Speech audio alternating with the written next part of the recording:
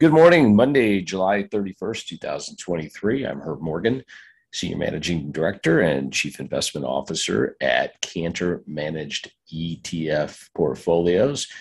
This is my weekly economic and market commentary for use by all of you. It's also available as a podcast. You can tell your Amazon or Alexa or Apple podcast or whatever player you use to just play Herb Morgan's podcast or play Slaying Bulls and Bears. We try to make the complex and complicated as simple and sensical as we possibly can.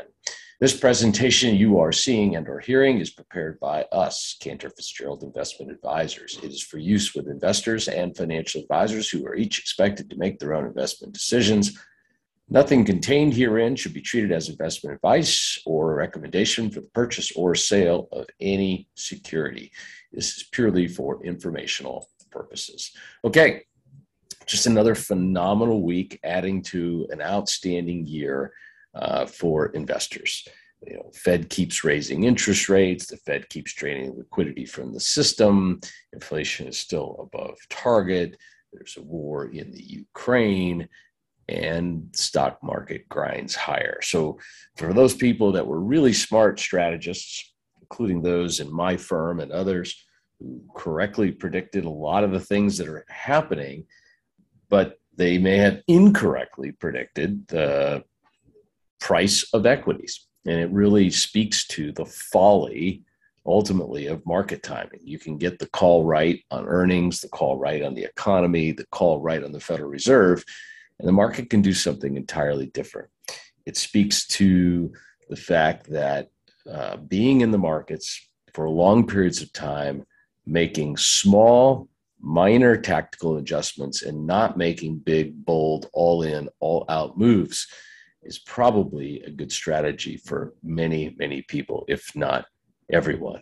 If we had decided to get out of the market late last year or early last year, we'd be really regretting that today. So S&P up about 1% last week. Emerging markets really rising, 2.85. And a lot of emerging markets is driven by China. China is the biggest component to the emerging market index. The Chinese Communist Party had their policy meeting and party meeting over the last week or so. And the information that we're getting, it's not perfect information, but the information that's coming out of there suggests more market-friendly, investor-friendly, consumer-friendly, economic growth-friendly policies coming out of there. And so we saw a nice little rally there in emerging markets in general, and China in particular. Bonds were fine last week, although a little bit of a hike up on the longer end, saw the 20-year Treasury index down close to 2%. The economic data was virtually perfect across the board last week. Very little in the way of surprise negative. And we'll just go through it quickly here. S&P Global's U.S. manufacturing PMI for July. Remember, I've said, incorrectly that we entered recession back in March. I'm not going to say that any longer because I saw the manufacturing numbers. Manufacturing has been below 50 for a significant period of time, but we're now close enough to 50 to suggest that even manufacturing may be starting to recover. We're not at 50. We got to 49.0, but that was well above the 46.2 consensus estimate. Follow up the S&P Global Manufacturing Survey, about 15% of the economy. With the Services Survey, about 85% of the economy. It fell from 54.4 to 52.4, but that's still expansion. So it means the services sector of the U.S. economy grew in the month of July, despite the higher interest rates, despite the Fed balance sheet runoff, despite the credit tightening from regional banks. All of that, not enough to slow down. It's slowing down, not enough to turn economic growth negative in the United States. And housing, which had been in a bubble from the essentially zero interest rates, has managed to achieve the soft landing. Unlike the 2008 situation, the FHFA house price index was actually up in May. It was up more than expected. It was the second straight month, and home prices are 2.8% higher than a year ago. And somehow, people are still finding ways to afford, buy, occupy homes despite higher interest rates. Higher interest rates are a deterrent for many people, but not for all people. And so we are seeing demand for housing remain very strong. Part of the reason is supply is constricted with higher interest rates, makes it difficult for builders to obtain construction loans, or they may not have as much willingness to take on high cost construction loans. So constricting supply of housing is keeping prices higher. We saw similar information come out of the S&P CoreLogic Home Price Index.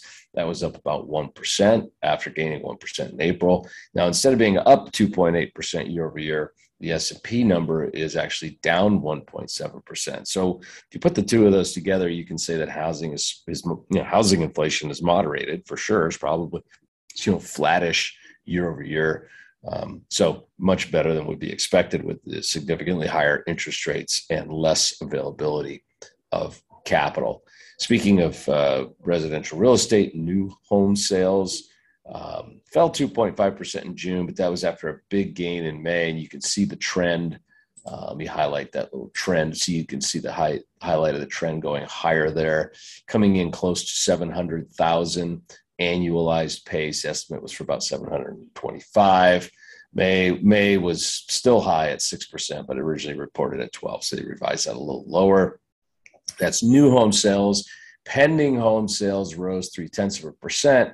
The estimate was they were going to be down about 0.5%, but the pending home is down significantly year over year. That is likely due to the supply constraints, the higher interest rates combined. People who are in homes who would have been trading up don't want to trade up because they may have a 3% mortgage and they don't want to trade up and go to a 7% mortgage. It's just kind of the way it makes sense, of course. Consumer confidence is measured by the Conference Board and the University of Michigan. Both came out last week. Here from Conference Board, July confidence rose from 110 to 117. That's a 2-year high in confidence. That has a lot to do with seeing inflation numbers come down, with the strength of the employment. The bottom line is the consumer is out. The consumer is out in force. They are spending on events and entertainment and consumption in a very, very big way in the United States. The University of Michigan's version of consumer sentiment or confidence also saw a big surge. Went from 64.4 to 71.6. Now it was estimated to be even higher, but this is, again, we haven't seen anything this high in over 2 years. So despite the slowdown in manufacturing, despite the calls from many smart folks that a recession was coming, despite bank failures, which is almost historically in my mind, it's a guarantee almost of a recession. No recession has occurred. Moving on, weekly initial claims for unemployment. As I've always said, below 300 is a strong labor market. Down in the 200 level, low 200, below 200 is an ebullient labor market. Weekly initial claims fell to 221 last week. We had a little pickup here earlier this year, so I thought, okay, we're going to cross above 300 and get into a mild recession. Never happened. Continuing claims continued down about 1.69 million. Then the big whopper last week was a GDP report for second quarter. And if we had entered a recession in the second quarter, you would have think it had been very low, or you could back out, the government spending component, which is pretty high, and see if CapEx or consumer spending, and just not the case. So second quarter GDP, the estimate was for 1.8. It actually came in very significantly higher at 2.4 on top of a first quarter gain of 2%. Personal spending. So this is not, sort of artificial stimulus, government spending, transfer payments. Personal spending was up 1.6% in the second quarter. Non-residential fixed investment CapEx gained at the fastest pace in more than a year. And now it's sort of being argued that a lot of the excessive stimulative spending from the fiscal side, the government, back during COVID, really could have been crowding out the private sector to a certain degree. And now with that sort of being absent a little bit, private sector is coming in strong. Equipment outlays were up 11% and higher spending on intellectual property. Durable goods orders joining the rally. You can see this is normally very volatile. A lot of ups, a lot of downs.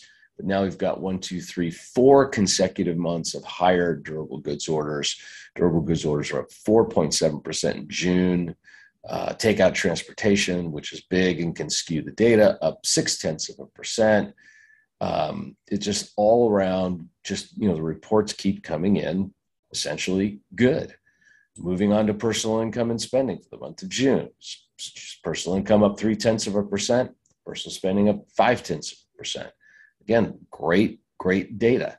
And of course, the big fear was inflation. And here's a chart on PCE, personal consumption expenditures. This is a measure that the Fed likes to use when talking about inflation. June PCE price index up 0.2%, and is now up 3% year over year. Well, the Fed's target is 2 for core. Core PCE was up 0.2 and is now up 4.1% year over year. The headline moves faster. See, it went up faster. That's the blue. It is coming down faster. The red is core. It's designed to smooth out some of the changes. It's not designed to hide any data from us economists or us investors or consumers, but it is pulling that red down. It will continue to pull that red down. And most economists look at that and say, yes, the Fed's tactics are working, really without question. And the fact that the economy hasn't slowed more or entered recession is truly remarkable, really. Earnings, we've got about half the S&P is now reported, about 252 names. 203 of those have beat. That's a pretty significant percentage. We always get that because analysts tend to get down lower right ahead of earnings, and then they sort of guide high. They listen to the guidance and then move it higher afterwards. But you can see here the earnings surprise. About 6%. And across the board, you look at some of the sectors, look at consumer discretionary. If we're in a recession, consumer discretionary is the first thing to go, right? The things we don't need, they're discretionary. Look at tech, 7%. Communications, which is tech, up 7.5%. Industrials, 7% almost. Materials, energy, prices coming down. Even energy earnings were positive. And they shouldn't be with prices coming down. So this is all, again, strong, positive stuff here. And then earnings estimates continue to go higher. My own firm has a report out this morning suggesting this can't last, and they make very logical points. But as companies report and guide, analysts turn, and we're back above $230 a share on blended forward PEs. It's $230 on blended forward earnings estimates. So yes, the PE is high, given the fact the S&P is up 20% for the year. So could it correct 10%? Sure. Is that a reason to sell your stocks? I don't think so. I think that the economy's good. The economy's strong. You stay the course. You accept that these pullbacks will occur, and I think we're probably likely to see one before the end of the year. But I certainly don't want to sell and risk not seeing one, because that is where you do the damage to the portfolio. The other big news last week, of course, was the Federal Reserve met, the FOMC, Federal Open Market Committee, and they increased their target Fed funds rate to a high range of 5.5%.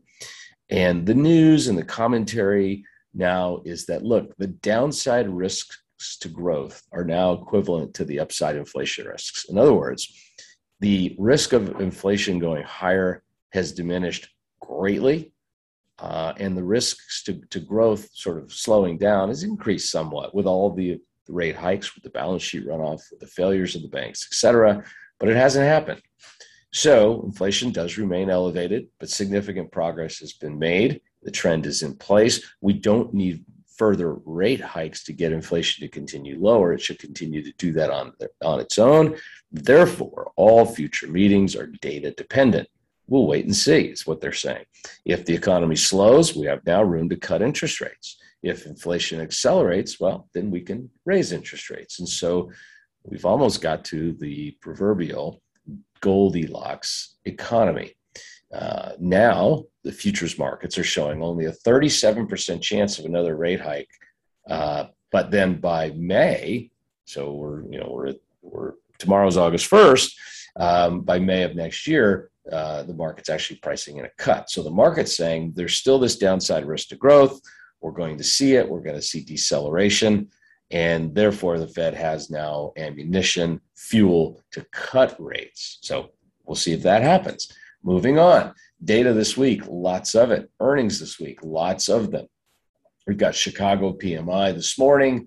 We've got the final S&P manufacturing and ISM manufacturing for July. Construction spending, JOLTS or job openings, which remain high, which is why the consumer is so strong.